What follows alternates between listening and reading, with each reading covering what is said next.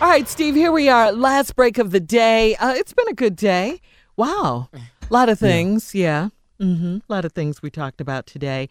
All right, Steve, time for you to take us home with some words of wisdom, closing remarks. Take it away. Well, my remarks today are all in the light of encouraging everybody. And I've decided to refresh all of my remarks in the morning and in closing because it's time to get a new commitment that I've got to make towards 2019. And one of them is to encourage as many people as I can. I don't have to do this, but I have to do this. You know what I'm saying? I don't have to do it because people could say, well, Steve, go on about your business, man. Don't worry about that. I can't do that. I can't. I have to do what's put on my heart to do. And I may not be as effective as a lot of people. I'm definitely not the most eloquent speaker of all. I promise you I'm not. But I have a unique way of sharing my experiences.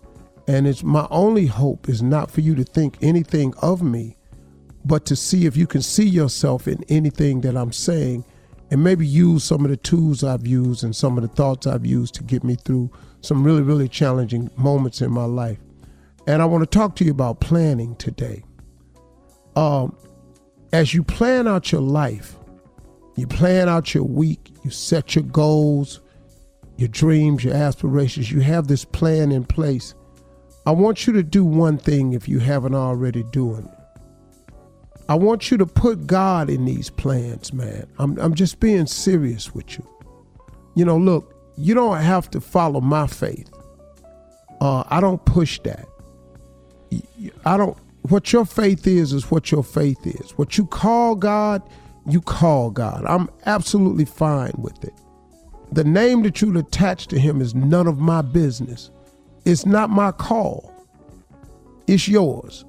But you do have to have this relationship with God. And you can call him Jehovah, Allah. You can call anything you want to. I don't know all of them, but you can pick any one you want. It works. If it works for you, I want you to make it work for you. When you make your plans, when you're out there planning, put some God in it. Now listen to me.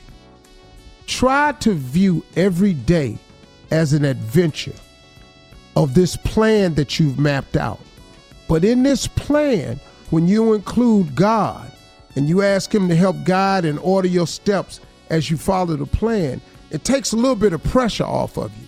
See, what I've done is, especially this year, I've made a conscientious decision to say to my Creator, order my steps, show me what to do, remove all fear and moments of fret when difficulties or challenges come in front of me. When I hear the no, when I hear this what we gonna do, and it's not, doesn't seem like it's in my best interest. I have a plan because I'm letting him drive. Because I just have the belief that he didn't bring me this far to leave me. So with that in mind, I'm simply putting him in all of my plans, letting him guide me. So when the difficulties come, I know that he's in charge. I ask him to make me attentive, to pay attention to the flows of life, to trust that he's with me with the flows of life, that when it gets unbearable at time, to just let him hold me, because I really do appreciate this day called life that we have, this life in the day of, this day called life. I love it, man. I love waking up. I love experiencing life. I know it's going to be challenging, but I like it. And I just know that he's with me every single step of the way. So when them steps that I'm taking look a little shaky and it look like I'm falling and stumbling, I always know he got me, because at the beginning of my plan, I put him in it. And I already understand, like I was talking to y'all the other day, that life is going to happen to all of us. Your greatest plan and your greatest attempts at success and happiness, you're going to run up into this thing called life. And life has its ebb and flows, its peaks, its valleys, its ups and downs. But y'all, we got to hang in there. I'm going to keep saying it to you this year because I want you to hang in there, man. Stop panicking every time something go wrong. It's called life. Stop tripping when it don't go your way. It's called life. Keep talking to God. He has a plan for you. And in these plans, they're going to be tests. See, if you say you want to be successful and you say you want to be happy, you're going to get tested along the way. How bad do you want to be successful? See, so listen to me. Let me show you what I've learned. If your plan is to be successful and you strike out to become successful, and then bad stuff happens to you, and then every time something bad happens to you, you fold up your tent and you go home. Well, guess what? You didn't pass the test. So even if God allowed you or you got successful, as soon as something happened after you become successful, guess what you're going to do? You're going to fold up the tent and go home. So why would he give you all this success and you don't know how to take care of it?